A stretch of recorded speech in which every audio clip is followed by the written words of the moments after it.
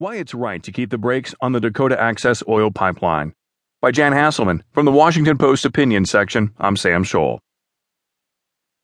In 2014, President Obama visited the Standing Rock Sioux Reservation. While there, he read aloud these words from Chief Sitting Bull. Let's put our minds together to see what we can build for our children.